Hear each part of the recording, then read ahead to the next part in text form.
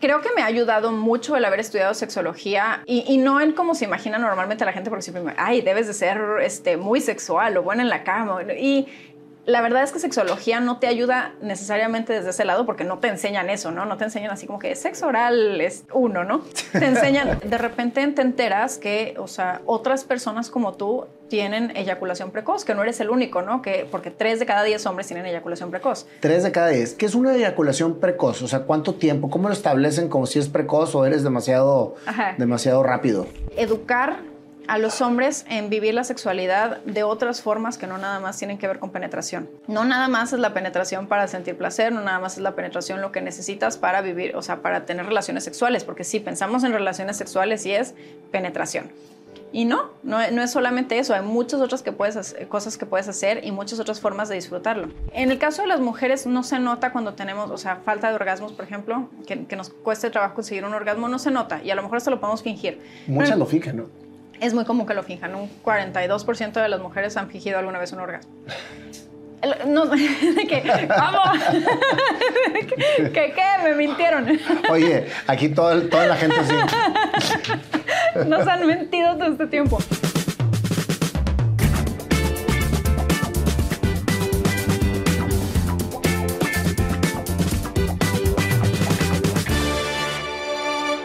Betsy, qué honor tenerte en este programa.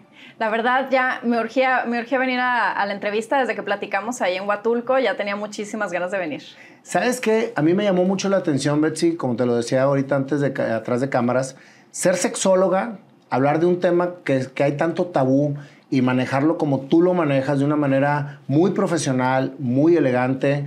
La verdad, mis respetos. Ay, muchísimas gracias. Es lo que intento. Trato de que la gente empiece a hablar y ver la sexualidad como lo natural que es. Y es lo que estoy tratando de compartir a todos. Oye, y todo el mundo conoce a Betsy porque la verdad es que has crecido muchísimo en las redes sociales, en las cápsulas que tienes en la televisión, pero poca gente sabe de dónde viene toda esta parte, cómo nació y cómo empezaste con esto. Y es precisamente en lo que yo me quiero enfocar, en esta plática de amigos más que entrevista, que ya platicamos bastante. Y me quedé pensando. Sí, la verdad es que es más una plática de amigos y yo me quiero remontar a tu niñez, Betsy. ¿Cómo fue tu infancia? Fíjate que era una niña bastante como tranquila, callada. Yo me la pasaba encerrada dibujando. Ni soy buena dibujando, pero yo me la pasaba encerrada dibujando. ¿Y qué sentías al dibujar? O sea, ¿por qué te gustaba tanto dibujar? No sé, o sea, digo, es que mi mamá pinta, mi mamá sí dibuja muy bonito y pinta, y supongo que la veía y era un poquito querer hacer lo mismo que hacía ella, y pues me ponía a copiar las portadas, y aparte, no sé, por alguna razón pues era una niña, yo creo que la palabra puede ser tímida, era como tímida, entonces no me gustaba andar arriba de los árboles o corriendo o cayéndome. Yo no tenía ninguna cicatriz de cuando era niña, de que nunca me tropecé, nunca me pasó nada porque yo no corría. Yo estaba siempre como en un lugar adentro, pues haciendo lo mío y yo creo que era como una especie de meditación de niña el estar dibujando. Te pregunto qué te imaginabas cuando dibujabas, porque eso es precisamente lo que hacías en tu soledad y te dices, me la pasaba encerrando dibujando. Sí. ¿Qué te pasaba por la mente? ¿Te acuerdas qué era lo que te pasaba por la mente cuando dibujabas? ¿Qué tipo de dibujos hacías? Copiaba portadas de mis caricaturas favoritas o casi siempre era eso, como copiar alguna portada y tratar de que se parecieran lo más posible al dibujo original. Uh-huh. ¿Y sentías que eso era tu mundo?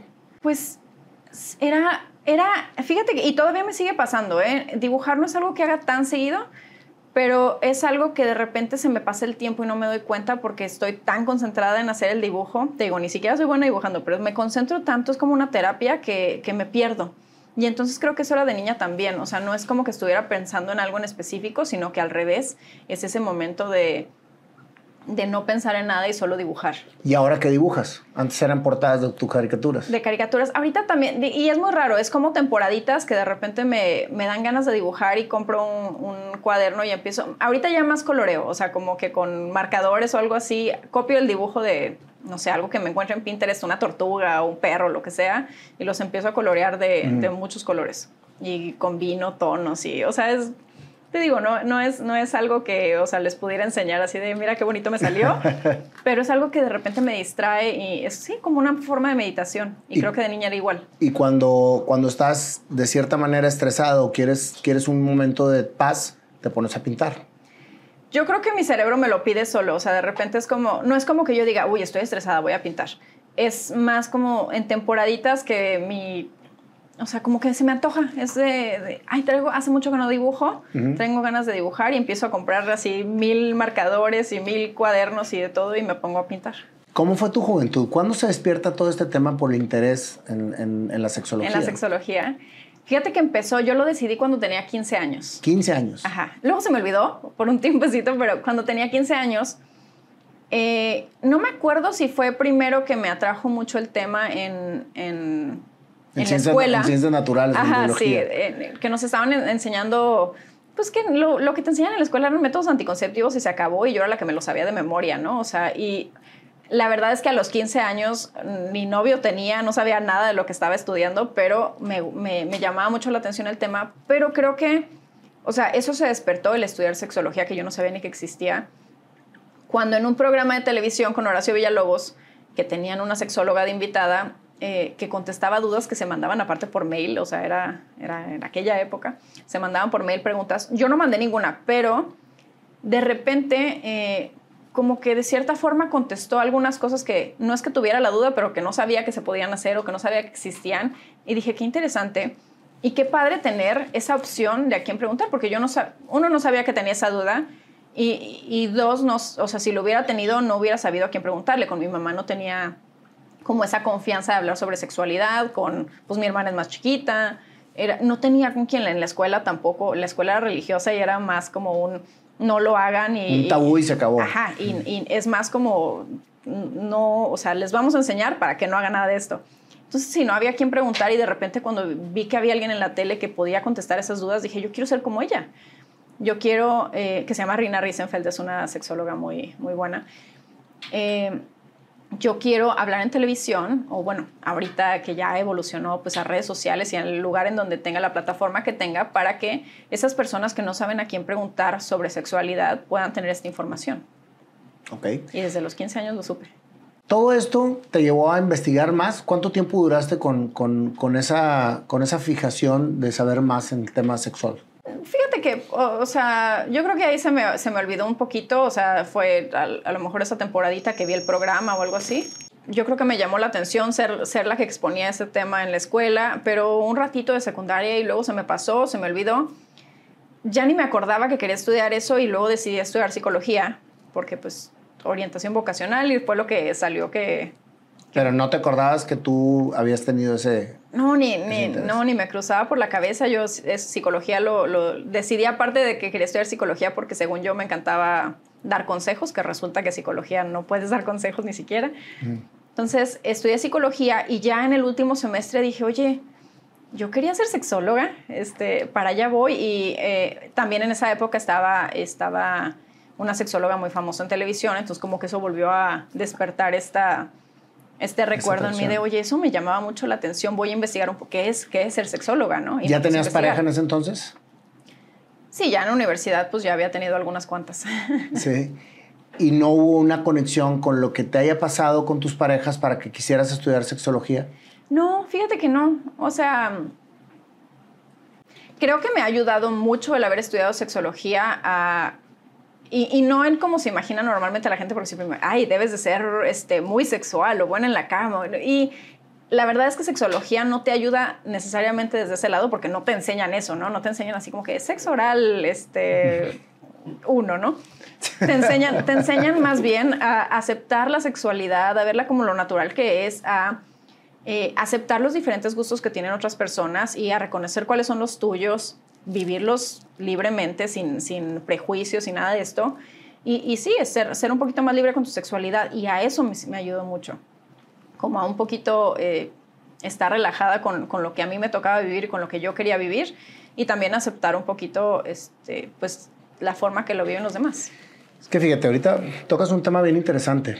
Porque nos enseñan a no hablar de sexo. Nos enseñan a que todo es prohibido o es vergonzoso o eso no lo cuentes, o es muy privado.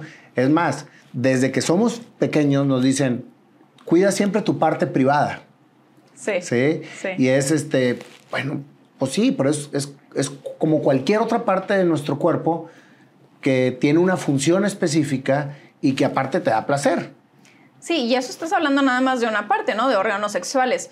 Pero la verdad es que la sexualidad está en todo momento y es algo que no entiendo. O sea, creo que ahí vamos poco a poco, pero que es algo que es parte de nosotros todo el tiempo, toda nuestra vida, y que lo limitamos a hablar sobre el tema a unas cuantas horas en la escuela, en la conversación que vas a tener con tus papás cuando tienes, no sé, 15 años, que ya dicen como que aquí ya siento que viene la plática de hablar de sexualidad con mi hijo, con mi hija, y ya se acaba, y ya no hay más para platicar, y de repente la sexualidad queda escondida, ¿no? Ya, a partir de ahí ya no se habla del tema. Y todavía ni sabes nada y todavía no hay nada. Ahorita me está escribiendo un amigo de, oye, Betsy, siento que debería haber como clases de cómo tener relaciones sexuales. Y yo, pues no, es algo muy como que vas descubriendo con tu pareja. Me dice, no, o sea, es como bailar. Yo quiero que me den direcciones de cómo se le hace. Y yo, bueno, pues sí, también puede ser. A lo mejor hay gente que siente que necesita como estas direcciones para ser él mejor en la cama, ¿no? O lo que sea que necesites.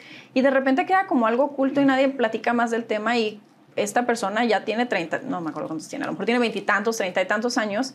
Y no sabe cómo tener relaciones sexuales. Pues sí sabe, pero siente que tendría que saber algo más, creo yo. O sea, creo que quiere ser como el más... Es que fíjate, al momento de decir no sabe, si tú te pones a profundizar en el tema, nadie nos dice cómo. Exacto. Entonces piensas que es una cosa sencilla porque crees que así es.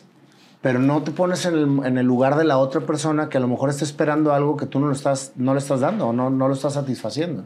Y no nos enseñan tampoco a pedirlo, porque en muchos casos es oye, es que mi pareja lo hace terrible, no está tocando las partes que tiene que tocar, y es, ¿ya le dijiste dónde? ¿Ya le dijiste cómo? O sea, guiaste a tu pareja un poquito, y no nos enseñan, y porque nos da pena, porque es algo escondido que no platicamos. Podemos platicar de cualquier otra cosa privada, como bañarnos, como ir al baño, pero no vayamos a platicar que tenemos relaciones sexuales, porque sí. Ahí sí nos morimos de la vergüenza. ¿Tú crees que haya evolucionado el tema conforme la relación, digo, las diferentes generaciones? Porque ahorita creo yo que es muchísimo más abierto el tema que cuando era dentro de mi época. Sí, total. O dentro de la época de mi mamá, peor. O sea, que casi lo hacían en una sábana. Sí, sí. Oye, es que así lo hacían antes. Bueno, no sé mi mamá, ¿verdad? Pero antes te ponían una sábana con un agujero y órale por ahí para que no hicieras nada más. Entonces, pues imagínate. Creo que vamos evolucionando. Sí, vamos evolucionando. Todavía muchos... La verdad es que creeríamos que ya muchos de esos... mitos sobre sexualidad, ideas equivocadas sobre sexualidad ya están pasando porque los jóvenes empiezan a tener mucha más información, y aún así a mí me siguen mis videos más virales en TikTok, por ejemplo, son sobre masturbación, donde aconsejo masturbarse y ya, no es nada interesante, como nada fuera de lo normal, pero de ahí me llegan muchísimas preguntas de, oye, Betsy, sí es cierto que luego no me crecen los músculos cuando voy al gimnasio, si me masturbo. Sí es cierto que luego se me cae, pierdo sensibilidad. Y yo, ¿cómo vas a perder sensibilidad? Claro que no. O sea, oye, en mis épocas de los 80s decían que no lo hicieras porque salía un pelo en la mano. Pelo en la mano, sí, también. O sea, ¿a quién se le ocurrió eso? Pues a las mamás que te querían asustar y luego pues ahí andabas como cuidándote la mano. Todo es... También se te ensanchan las caderas cuando empiezas a tener relaciones sexuales, les decían a las mujeres o les dicen a las mujeres, y ahí están todas las niñas de, oye, se me nota cuando ya empecé. ¿Y qué va a pasar? Que tu mamá se da cuenta que de repente ya te empiezas a poner nerviosa y te empiezas a tapar las caderas porque ya hiciste algo, y entonces te descubren, o te empiezas a revisar la mano de que no vayas a tener pelos. Porque ya, o sea, es la técnica de las mamás para hacerte medio, pues sí, darse cuenta que ya empezaste. ¿Y para qué? Porque en esa época era pues para regañarte porque es algo malo, ¿no? Que te tengo que regañar y decir que no hagas. Cuando en realidad es algo natural y que está bien que hagan y que disfruten y que conozcan su cuerpo. Hay muchos mitos dentro de la parte sexual. ¿Cómo poder hacer que las personas realmente conozcan la realidad de la sexualidad si es un tema tan todavía poco claro? Fíjate que yo ahorita últimamente traigo la propuesta de empezar a platicar con tus amigos sobre tu vida sexual. como platicas cualquier otra cosa, como platicas, a lo mejor no hablar de cosas de pareja, porque pues ahí sí hay que respetar. A otra persona. Ajá, hay que respetar los secretos de la otra persona, la intimidad con la otra persona, pero sí platicar tus temas te va a ayudar a que te empieces a dar cuenta de que no es como te lo imaginabas. A veces te imaginas que tú eres el único que te gustan esas cosas y te parece que eres un enfermo sexual o lo que sea. O, por el otro lado, piensas que eres la persona con menos sexo en el mundo y que menos sabes sobre sexualidad y resulta que eres una persona... normal. Promedio. Ajá, exacto. Entonces, el empezar a hablar sobre sexualidad con otras personas, con nuestros, amigos, con nuestras personas con las que tenemos confianza, va a ayudar a empezar a sentirlo como algo normal. Tú como profesional, ¿cómo recomendarías entablar una conversación de este tipo con tu círculo cercano sin que las otras personas caigan en el morbo? Porque el morbo yo creo que es la barrera más grande que puede existir en una comunicación sexual, ¿no? Creo que existe el morbo justamente porque es un tema prohibido.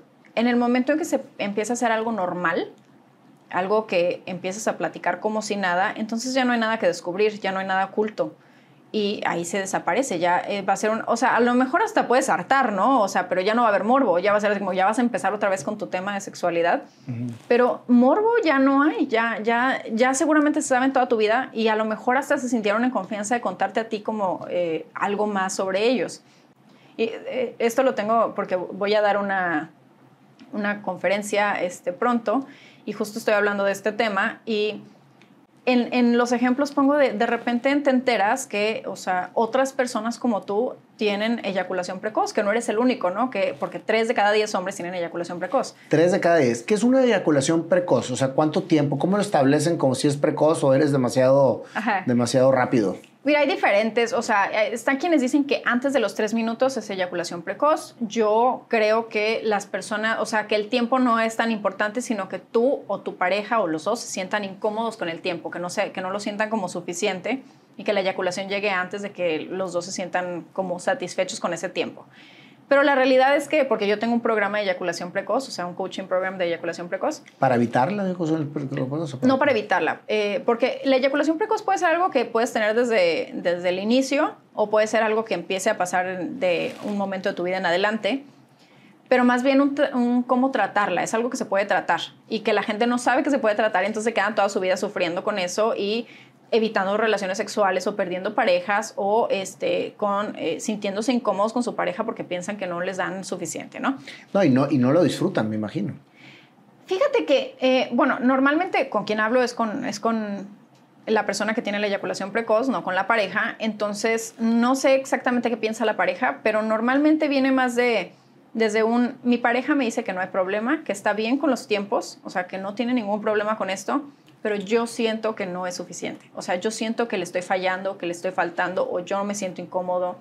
Es mucho también conectado con el ser hombre, ¿no? Un hombre tiene que tener el mejor sexo del mundo y querer sexo siempre y las erecciones más firmes y entonces todas estas ideas hacen que se sientan incómodos con que la eyaculación llegue muy rápido, pero normalmente la pareja, no siempre, pero muchas veces la pareja está bien con los tiempos, ¿no? ¿Y cuánto es un tiempo promedio de una eyaculación masculina?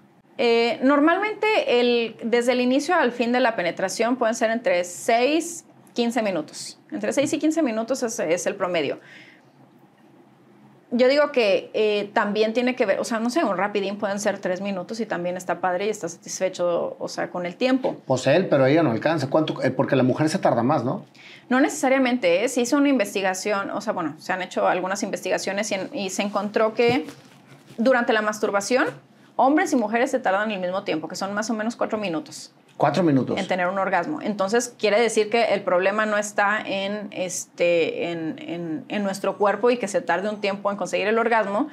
Es más bien que o no sabemos cómo estimularlo o que no estamos estimulando las partes correctas durante las relaciones sexuales, porque a veces queremos tener orgasmos, mujeres, con la penetración, y el 80% de las mujeres solamente los tiene con la estimulación del clítoris y con algunas posiciones sexuales no se está estimulando el clítoris. Claro.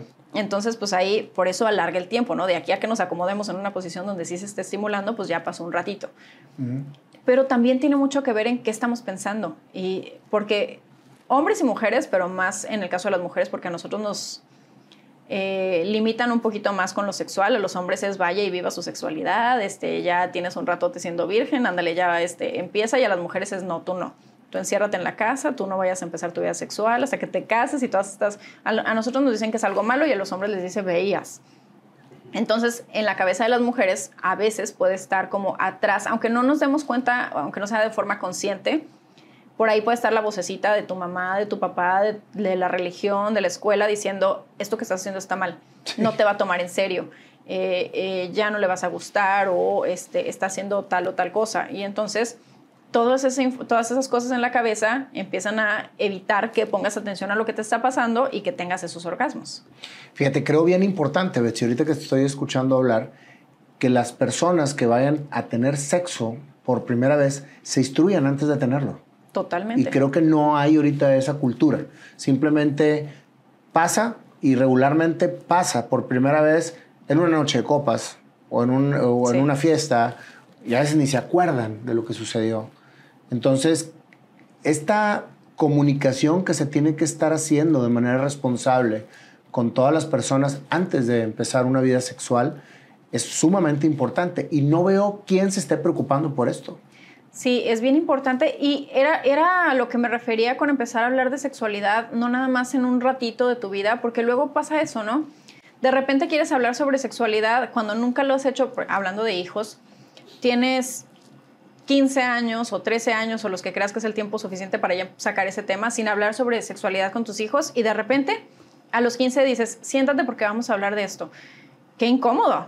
Qué incómodo empezar a hablar con tu papá o con tu mamá con la que nunca has hablado de sexualidad sobre eso. Claro. ¿Y cómo le vas a decir si ya empecé mi vida sexual, o si ya me di unos fajecillos con mi novia o con mi novio? O sea, no hay confianza porque no la construyeron. Por eso es bien importante que se hable sobre sexualidad siempre, no Fíjate, todos los días. Bueno, a mí en lo particular y a mi esposa nos tocó ir a las pláticas sexuales de nuestros hijos, porque en la escuela donde están, de hecho hay una persona que los da muy bien aquí en Monterrey, pero hablan de la sexualidad más para la prevención de que vayas a ser abusada que de la parte del placer que te puede dar hacerlo como cuando realmente lo quieres hacer. O sea, todo es en base a la prevención, en base a que ellos conozcan cuáles son las consecuencias de hacerlo, cuáles son las consecuencias de permitirlo, cuáles son las consecuencias, o sea, toda la parte que puede causar hasta un miedo en la parte sexual.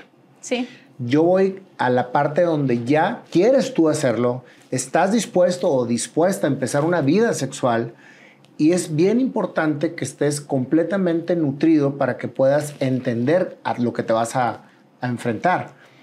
Y ahora imagínate nada más si la tomaran en pareja. Eso estaría padrísimo. O sea, porque los dos están tomando la misma información. Los dos están, o sea, te lo estoy planteando porque es algo que no se está haciendo, o al menos ignoro que se esté haciendo. Pues no que, o sea, a lo mejor hay alguien por ahí que ya lo empezó y lo está empezando en chiquito, pero, o sea, es una gran idea. Tú que eres una profesional, deberías de hacer cursos, y te aseguro que la gente le interesaría ir. Porque alguien, por ejemplo, que esté con su pareja, que estén empezando una vida, una relación, y que los dos hayan platicado que quieren empezar a tener una vida sexual activa. Todos los pasos que tienes que hacer, o sea, desde que la mujer se revise con su ginecólogo, que le dé todo lo que tiene que hacer ella como mujer para evitar quedarse embarazada, porque a lo mejor no es el motivo, no es el hecho. Todo esto es romper un paradigma, ¿eh? Sí. Es romper un paradigma en el que nosotros crecimos con que hasta el matrimonio, porque así lo manda la ley de Dios. Y ahí en el matrimonio se las ingeniaban como podían porque no había nada de información. Y hay parejas que nunca llegan a tener una satisfacción sexual porque no hubo un conocimiento previo. Y entonces llegan a la luna de miel y no es luna de miel. Es una situación angustiante tanto para el hombre como para la mujer, porque no saben ni qué van a hacer. Y por eso en las primeras veces, sobre todo en las mujeres, en los hombres... Es más común que los hombres me digan que tuvieron una buena primera vez que las mujeres. En los hombres, puede ser que me digan, no, me fue bien, fíjate, pues, o sea, casi siempre es porque les toca a una mujer que ya tenía algo de experiencia y entonces medio les dijo cómo. Pero para las mujeres suele ser una experiencia un poquito más o menos placentera. ¿Por qué? Porque estamos estresadas, estamos nerviosas, es un músculo que se cierra y entonces duele y entonces sangra y es un tema. ¿Por qué? Porque estamos pensando en qué miedo, qué nervio, porque no tenemos ni idea de que se puede disfrutar. Es más, ¿la mujer realmente disfruta la primera vez? Normalmente no. Normalmente no, pero te digo, es justamente por eso. ¿Y puedes llegar a disfrutarlo la primera vez con conocimiento, aunque sea la primera vez? Sí. Sí, si estás relajada, entonces no tiene por qué ser doloroso, porque duele, te digo, porque estás nerviosa y el músculo de la vagina se está apretando. Duele porque a lo mejor no hay suficiente lubricación, justamente porque o no te diste el tiempo para excitarte lo suficiente o porque estás nerviosa y entonces no dejas que tu cuerpo funcione como debería de funcionar porque tú estás en otro lado. Estás pensando en algo va a salir mal, nos van a cachar o no se están cuidando bien de un embarazo no planeado, de infección de transmisión sexual. Entonces todo esto está en tu cabeza y entonces no te deja sentir lo que deberías de sentir, que es lo que está pasando en ese momento. ¿Qué tan cierto o qué tan leyenda urbana es lo del himen? O sea, ¿las mujeres llegan con el himen siempre? O porque ya que vas experimentando más conocimiento, el himen se te puede romper con una montada a caballo o con una situación que ni siquiera sabes que se te rompió. Sí, y de hecho, o sea, no necesariamente se rompe completamente, o sea, es una fibrita que está ahí y que tiene como orificios y entonces se puede extender, ¿no? O sea, se hace como para un ladito o a lo mejor se rompe un poquito, pero el himen pues sigue quedando unas partecitas ahí de esa membranita que como dices, se puede haber roto antes. O sea, estoy escuchando por ahí que no tendría ni siquiera por qué sangrar. O sea, es algo que no tendría que pasar si estás lo suficientemente relajada. O lubricada. Lubricada también. Y lubricada, sí. Es que son puros tabús que llegan con esa mentalidad. Entonces, ahora, Betsy, cuando decides tomar ya de manera profesional la sexología, ¿no te vuelves muy complicada tú en tu vida diaria con tus parejas? O sea, porque ahora eres una súper sabionda de todo. No. No, ese efectito sí pasa cuando empiezas como psicóloga. Siento que todos los psicólogos, no sé si todos, pero muchos de los que estudiamos psicología al principio somos nefastos porque a todos queremos terapear y a todos le queremos decir de que es que tú y tu infancia te pasó tal cosa y es de flojera, no lo hagamos. O sea, yo seguramente también lo hice y ya se me quitó, gracias a Dios. Pero en sexología no, es como, te digo, no es como que tú sepas cuál es la manera correcta de hacer las cosas. Es más como que entiendes cómo relajarte y cómo aceptar todo. Al revés, yo soy más como pues acepto, o sea, es como, ok, está bien, no pasa nada. O sea, como que siento que cuando pasa ese miedito, me pasa al revés. Ellos, que a mí me gustan los hombres, normalmente se sienten intimidados porque soy sexóloga. Y entonces, o sea, no es de mi lado el problema, es del lado de ellos, que al principio es como de, siento que me vas a estar checando que lo haga bien o que no lo haga bien. Me vas a calificar. Ajá. Y nada que ver. Y ya cuando empiezan a sentir confianza, es al revés. Es como o sea, se pueden sentir libres, a gusto de vivir su sexualidad tranquilos. O sea, de que no estoy juzgando nada, ni estoy evaluando nada, ni tengo como una calificación de no, me tocó uno mejor que tú. O sea, ¿eso te ha dado en tus relaciones alguna, como quien dice, etiqueta? ¿Te ha ido bien en las relaciones de pareja? No estoy hablando de lo sexual. Estoy hablando de una relación particular. ¿Has tenido personas que realmente hayas obtenido buenas experiencias de vida? ¿Por qué te pregunto esto? Porque es como tú lo acabas de decir. Tú tienes un estereotipo y el estereotipo es de mujer, letrada, psicóloga y sexóloga. Sí. Aparte. Sí. Entonces, creo que pues, te van a ver así. Sí, me ha costado un poquito más de trabajo y por un tiempo te confieso que me peleé un poco con ser sexóloga porque sí me estaba afectando en las relaciones. No en las relaciones, ya cuando empiezo una relación es con una persona que entiende que soy sexóloga, que lo acepta, que no tiene problemas con eso, pero me estaba costando trabajo conocer personas que lo aceptaran. Entonces como que me medio peleé un poquito con ser sexóloga y me daba mucho coraje y bueno, de repente me sigue dando coraje, eso lo tengo que trabajar todavía, pero cómo los hombres se me pueden acercar. Y hay están las personas que se me acercan con la duda, o sea, normal de, oye, ¿qué hace una sexóloga? Explícame. Y eso con todo el amor del mundo lo contesto. Y porque sí, yo tampoco sabía que era una sexóloga, ¿no? O sea, yo también te explico cómo trabajamos, qué hace una sexóloga, qué significa eso. Y de repente les da por preguntar como algunas otras cosas de su vida personal, ¿no? De que, oye, ya que andas aquí, Betsy, fíjate que a mí me pasa esto. Pero en tema hombres que se están acercando a ligar, están los que les da como nerviecito de que los voy a evaluar, que se empiezan a alejar un poquito, o los que creen que porque soy sexóloga, entonces voy a querer de todo con ellos. Y también me da mucho coraje cuando se me acercan así, de esa forma, como asumiendo que porque soy sexóloga... vas a ceder a todo. Ajá, es como de... eso me puede causar un poco de problema. Sobre todo, bueno, el problema cuando es una persona que me acabo de encontrar en el antro o en algo así, pues no me importa, pero porque pues eso también pasa, seas o no seas sexóloga. Pero cuando se me acerca gente que se acerca diciendo que quiere trabajar conmigo, o sea, que quiere hacer algún proyecto en televisión, en alguna fiesta, o sea, yo no hago fiestas de topper, o sea, esas fiestas son donde se ofrecen los juguetes sexuales y se explica cómo funcionan. Yo yo no sabía que era eso. O sea, se hacen esas fiestas y las personas que venden juguetes sexuales van y los enseñan y ponen juegos con ellos para que sepan cómo se usan. Y yo no hago eso, me refiero más bien a fiestas como eventos, más bien de que queremos que vayas como imagen y se me acercan desde esa forma como en oye, y por cierto, sexóloga, debes de ser muy buena en el sexo, ¿no? Y yo, te vale, o sea, no lo vas a descubrir nunca, no te importa. Me da mucho coraje que se me acerquen así, y más porque pues es como algo relacionado con mi trabajo y es... por supuesto. Por ahí no va. Pero creo que ya cuando aparece una persona que entiende bien lo que es ser sexóloga, ya la relación funciona bien. O sea, ya ahí no tengo problema. ¿Cuál es la opinión de tu mamá, que por lo que sé que es estricta, al tú elegir esta carrera?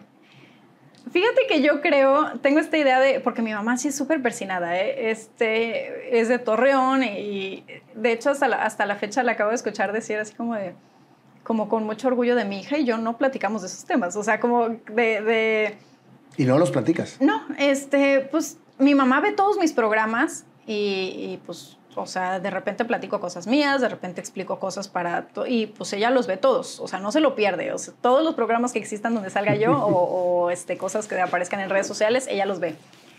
Pero pues sí, no, ella no se siente cómoda hablando de eso y pues yo tampoco estoy acostumbrada a hablar de esos temas con ella. Pero ella lo dice así como con sus amigas de yo no platico con mi hija de esos temas. Pero siento que al principio no pensó que realmente lo fuera a hacer. O sea, le dije, cuando estaba terminando la carrera, le dije, oye, mamá, voy a estudiar sexología. Y, o sea, yo creo que se trabó un poquito y dijo, bueno, ok. Y le dije, pues es en Ciudad de México, me tengo que ir a Ciudad de México porque allá la cosa, ok, a ver. O sea, como dijo, ahorita se le olvida. Pero pues ya cuando lo empecé a estudiar, pues no, o sea, ha sido, pues, ¿cómo se dice? O sea, está de acuerdo con mi carrera, está orgullosa de que estudié lo que estudié, de cómo lo trabajo, de cómo lo platico. Te digo, es algo que le da un poquito de pena tal vez, no yo, sino el tema. Le da pena hablar de ese tema, pero de mí se siente súper feliz de que trabaje en lo que trabajo y orgullosa y todo. ¿Y con tu papá? Mi papá igual, creo que... Mi papá es súper abierto, o sea, no creo que haya tenido... Pero no sé por qué al principio, les digo, mi papá es de Estados Unidos, entonces habla inglés, no habla español. Y durante años le dije que pues estaba estudiando la maestría en sexología y después de como, no sé, 5 o 7 años que estuve trabajando, me dice, ¿qué no eres psicóloga? ¿De qué estás hablando? ¿Sexóloga? Y yo, papá, te dije muchas veces que soy sexóloga. No sabía. como que lo bloqueó. Pero no, tampoco creo que tenga un problema mi papá. Mi papá es mucho más relajado. Pero bueno, ¿y qué oportunidades has tenido en el mercado? O sea, estudiaste toda tu carrera y luego estudiaste una maestría en sexualidad. ¿Está abierto el mundo para una sexóloga? Fíjate que para mí ha sido bastante, bueno, yo digo fácil, porque siempre tuve claro qué quería hacer y era trabajar en televisión. Y creo que no, tengo el problema de que no hay tantos espacios para una sexóloga, pero la ventaja de que tampoco habemos tantas sexólogas. Entonces, como que esos espacios pues están como disponibles para todos nosotros los que sí trabajamos en televisión o en redes sociales como sexólogas, como que hay campo, hay lugar. Pero sí, es difícil encontrar un lugar donde te paguen por ir a un programa de televisión como sexóloga. Casi siempre eres la invitada. Y las terapias creo que también ya se están abriendo un poquito. Creo que psicología nos tomó un tiempo y de repente ahorita ya estamos en un momento donde todos aceptan que van al psicólogo y se sienten bien con eso y ya no es de locos como antes se pensaba. Y sexología es lo que está empezando también, como que también es algo importante que tienen que trabajar y la gente se empieza a interesar en eso, porque también doy terapias sexológicas, entonces... Usas, en este caso, y te voy a poner ejemplos claros, ahorita se da mucho que las mujeres se sientan abusadas porque salieron al antro y porque les pusieron algo en la bebida y por ahí les sacaron algo que a lo mejor fue producto de lo que les hicieron. Sí. ¿Esto afecta? O sea, ¿cómo manejarías tú un caso de ese tipo? Porque yo creo que ahorita nos están viendo muchas niñas o niños que pasaron por ese tipo, porque también pasan los hombres. Sí, claro. Sí, definitivamente. Y es lo que te iba a decir, no se sienten abusados, fueron. O sea, si les echan algo a la bebida y de repente se aprovechan de eso Aunque no lleguen a tener una penetración, definitivamente fueron abusadas. O sea, ¿por qué? Porque no estaban en sus 5 sentidos y la persona manipuló para poder sacar algo de ellas, o de ellos, en este caso. Sí. ¿Cómo tratas un caso de ese tipo? Porque creo que hay secuelas de lo que viven, ¿no? Sí, no, o sea, depende cómo lo esté viviendo cada quien. Es que no te puedo decir exactamente cómo se trabaja porque pues es un proceso terapéutico. Pero se tiene que trabajar. Sí, definitivamente. Si te está afectando, sí, definitivamente busca ayuda.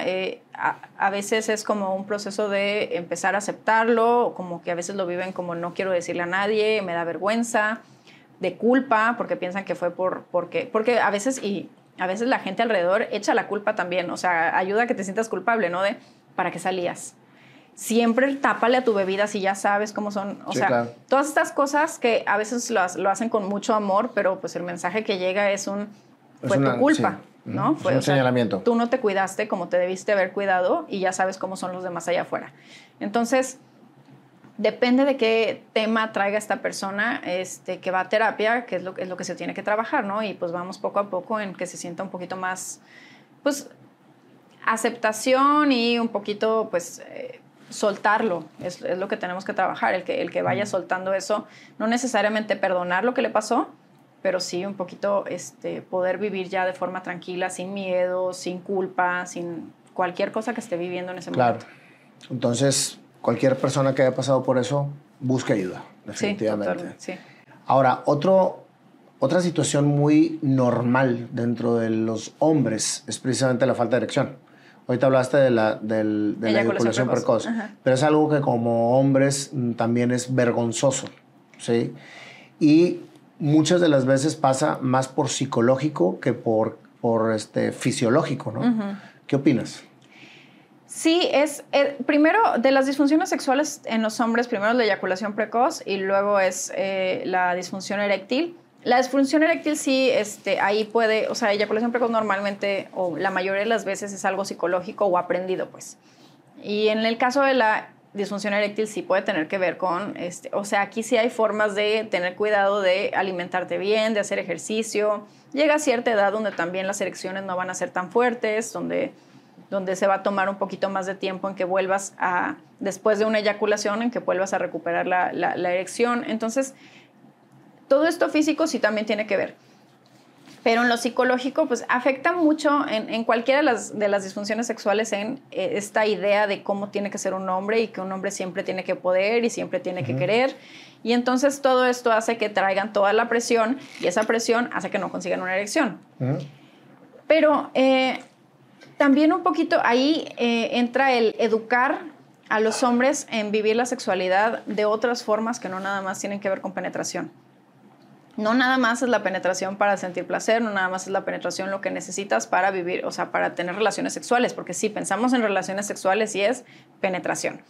Y no es solamente eso, hay muchas otras cosas que puedes hacer y muchas otras formas de disfrutarlo. Y es un poquito sacarles esta idea de de si no hay una erección, entonces ya que soy. Ajá. Y yo creo que la comunicación con la pareja es vital, ¿no? Sí, eso definitivamente. Ayuda muchísimo el que puedas platicar. Sobre todo porque como da mucha vergüenza, en el caso de las mujeres no se nota cuando tenemos, o sea, falta de orgasmos, por ejemplo, que nos cueste trabajo conseguir un orgasmo, no se nota. Y a lo mejor hasta lo podemos fingir. Muchas lo fingen, ¿no? Es muy común que lo finjan. Un 42% de las mujeres han fingido alguna vez un orgasmo. No, de que, vamos, que me mintieron. Oye, aquí toda la gente sí. Nos han mentido todo este tiempo. Es muy común que pase, pero, a ver, no tiene tampoco nada de grave que de repente finjas un orgasmo, pero recomendación, no lo hagan tan seguido. ¿Por qué? Porque tu pareja va a pensar que eso que hizo lo hizo bien.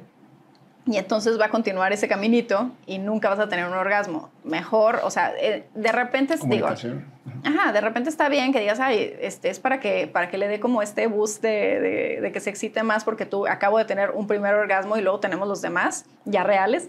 No pasa nada, o de ya estoy muy cansada, quiero que pues esto ya como que él se sienta tranquilo o ella se sienta tranquila y ya nos vamos a dormir. No pasa nada, ¿no? Tampoco es tan grave. Pero sí, no usarlo siempre, porque es exacto, no se van por el camino correcto. Nunca vas a tener un orgasmo si lo sigues fingiendo. Pero en el caso de los hombres, pues sí se nota cuando tienes una eyaculación muy rápido, sí se nota cuando no tienes una erección. Y pues la relación sexual, como la conocen o como esperan que sea, que es con penetración, pues se acaba, ¿no? Si ustedes no tienen si nosotros no tenemos un orgasmo, no pasa nada. Ustedes continúan y nadie se entera. Pero si no hay una erección, pues entonces ya... Si piensas que eso es lo único que hay, una penetración, pues entonces ya no hay nada que hacer, ¿no? Se acabó la relación sexual y entonces les da mucha pena. Y como les da mucha pena, empiezan a evitar tener relaciones sexuales. ¿Y qué pasa? Tu pareja piensa que ya no le gusta, o sea, que ya no te gusta. ¿Cómo se dice? Ya no le gustas. Ya no la traes. Ajá. Entonces ya tiene a otra o a otro, depende de lo que sea. Ya no le gusto, ya no la traigo, ya no me quiere, y empiezan todos estos problemas. Y entonces también la otra persona dice, pues si no me buscas, yo tampoco te busco a ti, y entonces ya se alejaron para siempre, ¿no? O sea, bueno, o por un buen rato. Entonces es bien importante que puedan decir, porque no tiene nada de malo. Y la verdad es que también cuando les pasa una vez y que es pareja nueva, es de, ay, qué vergüenza me pasó que no conseguí una erección porque estaba tomado o porque estaba muy cansado, y pues qué vergüenza, ¿qué va a decir? Me va a dar mucha pena que la siguiente me vuelva a pasar. Seguramente ya le ha pasado con muchas otras parejas. A todos los hombres les pasa que no consigan una erección de vez en cuando. Entonces, ¿a todos? Sí, o sea, bueno, a lo mejor de muy chiquitos no siempre les pasa, pero es algo que te puede pasar en la vida y no significa nada. Si estás muy cansado, si estás estresado, si estabas distraído... Es una mecánica. ¿Llegar a una erección? Claro, sí.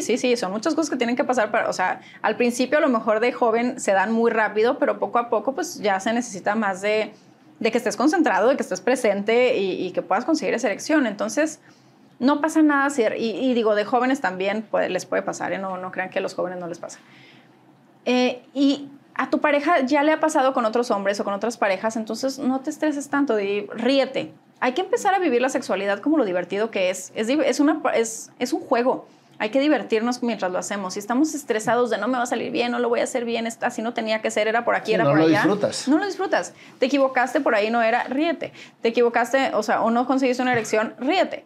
No pasa nada. Es divertirse y es reírse, y luego no sentir que la risa de la otra persona es una burla, sino que jueguen, ¿no? O sea, muéranse de la risa y a la otra lo vuelven a intentar. Es algo que tenemos que ver de manera natural. Exacto. Porque somos como humanos, somos personas sexuales. Exacto, sí, sí. Ahora, ¿qué sucede con todas las enfermedades venéreas? Porque es una situación que cada vez se hace más epidémica, ¿no? Sí. Las infecciones de transmisión sexual es un tema que, ¿sabes qué? Que no se platica tanto, o sea, no lo platican en la escuela con susto, y aparte, no sé cómo esté ya hoy las escuelas, espero que hayan mejorado esas fotografías que nos ponían, pero a mí me tocó que nos ponían penes y vulvas cayéndose a pedazos porque ya estaban de que en las últimas de esa infección, ¿no? O de esa enfermedad. Entonces,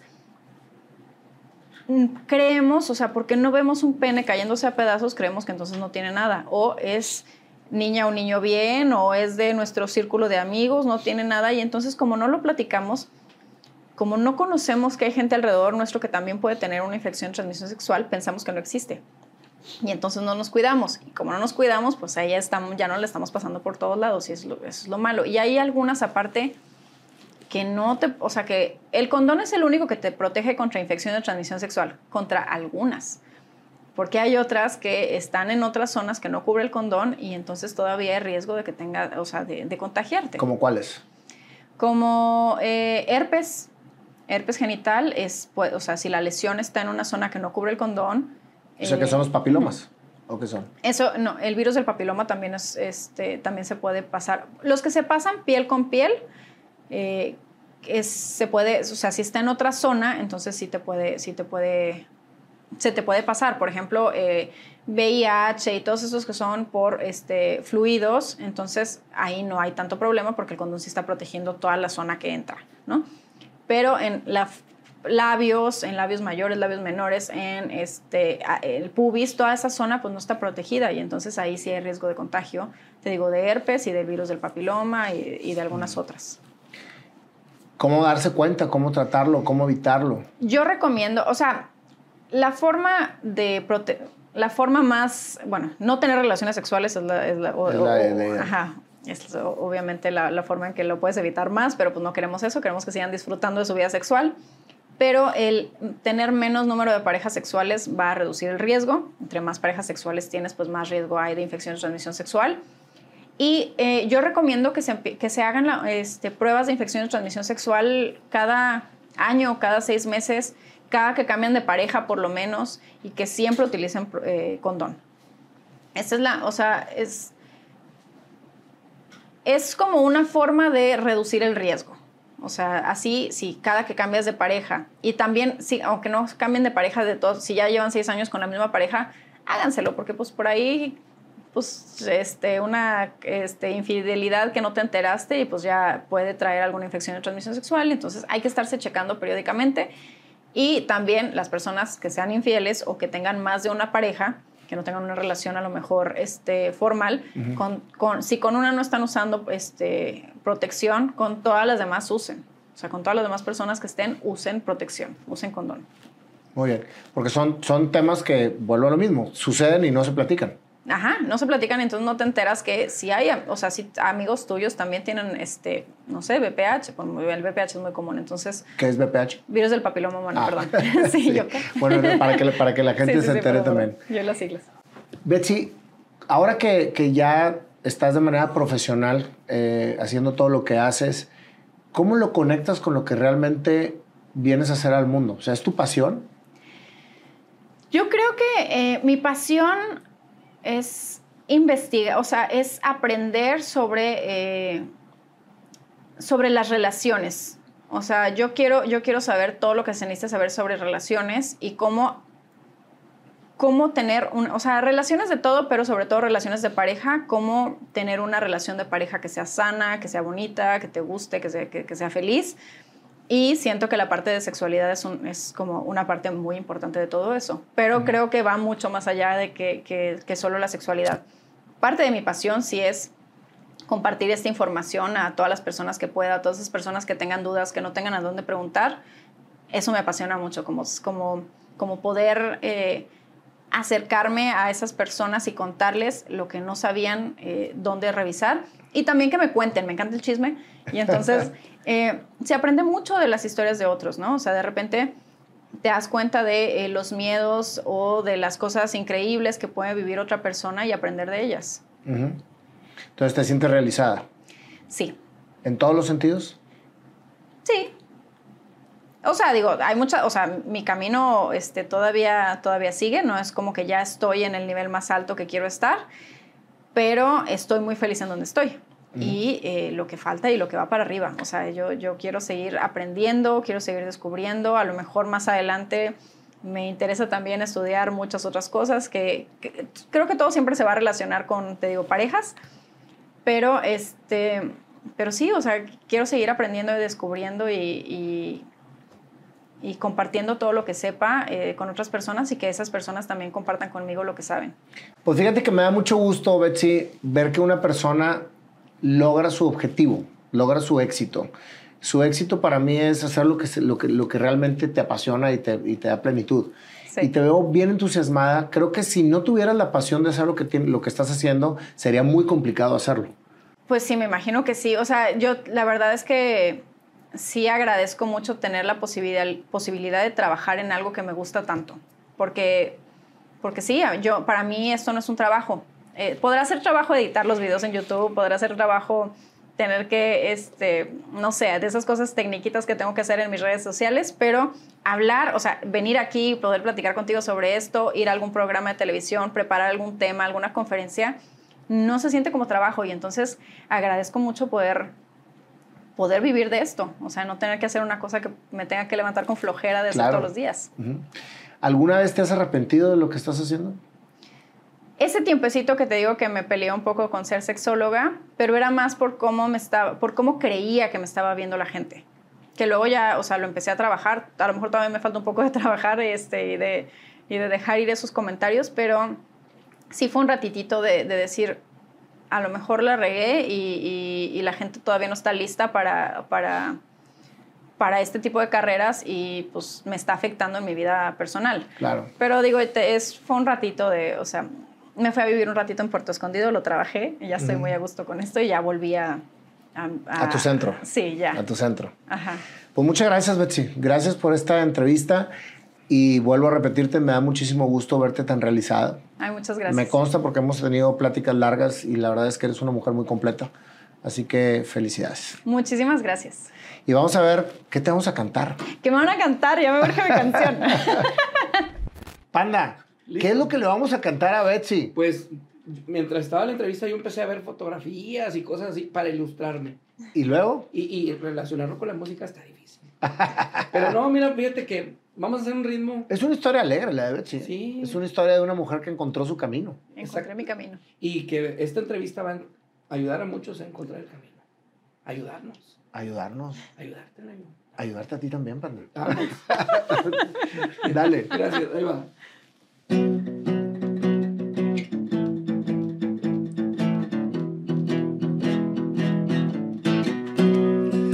Esta es la historia de Betsy, una niña introvertida. Dibujaba todo lo que a ella se le ocurría. No salía a jugar, raspada nunca estuvo, pero su vida hizo imaginarse a dónde ir. Las cosas siguieron y a los 15 se iluminó. Con las pláticas de la maestra dijo: voy a estudiar cómo es esto de la sexualidad.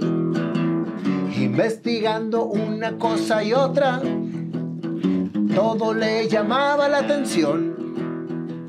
Hablando de teoría, porque Betsy chiquitilla era, todavía no sabía qué era experimentarlo, pero siguió investigando, ya no con tanta emoción, pero la hizo estudiar psicología.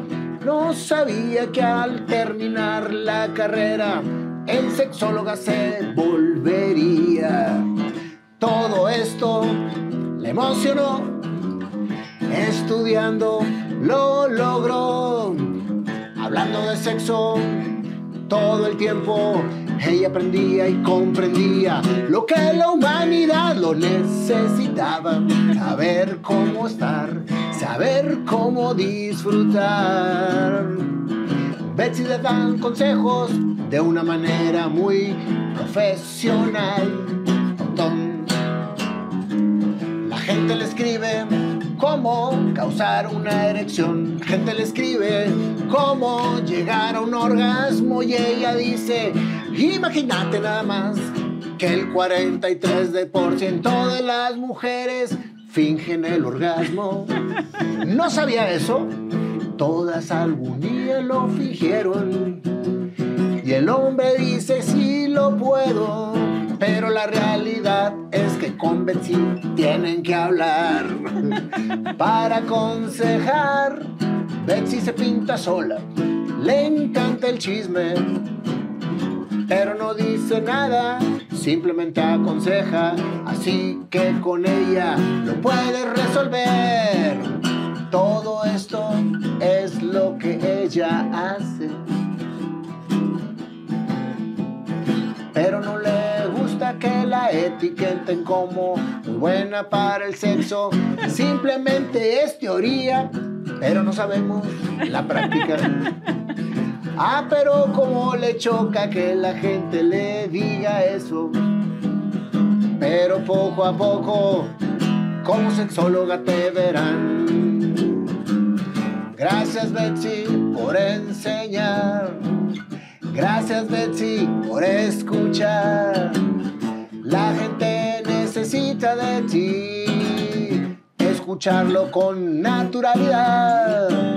Aquí se acaba la historia, pero solamente de la canción. Betsy sigue, doctorado va a hacer y más aprender. ¡Ey! Me encantó. Oye, qué bárbaro, ¿eh? Vienes muy inspirado. No, pues es que nos inspiró Betsy. Totalmente improvisada para ti. Me encantó. Está buenísimo. Muchas gracias, Betsy, por toda esta historia, que la verdad te felicito por ser una mujer que se envalentonó para realmente llevar esto a toda la gente, porque es mucho más difícil como sexóloga ser mujer, por todos los paradigmas que hay de la mujer. Y el que lo hables con tanta naturalidad y con tanta elegancia y que hagas que la gente se sienta en confianza es tener éxito en lo que haces. Ay, muchísimas gracias. Me siento muy bien de que me digas eso. Gracias. Sí, Panda ya se quiere inscribir en la consulta. No, próxima, ahorita ya me voy. Tiene muchas dudas. Ahorita ya me voy a trabajar. Ya te vas a A trabajar. trabajar todo lo que aprendiste. Gracias, Betsy. Gracias. Gracias.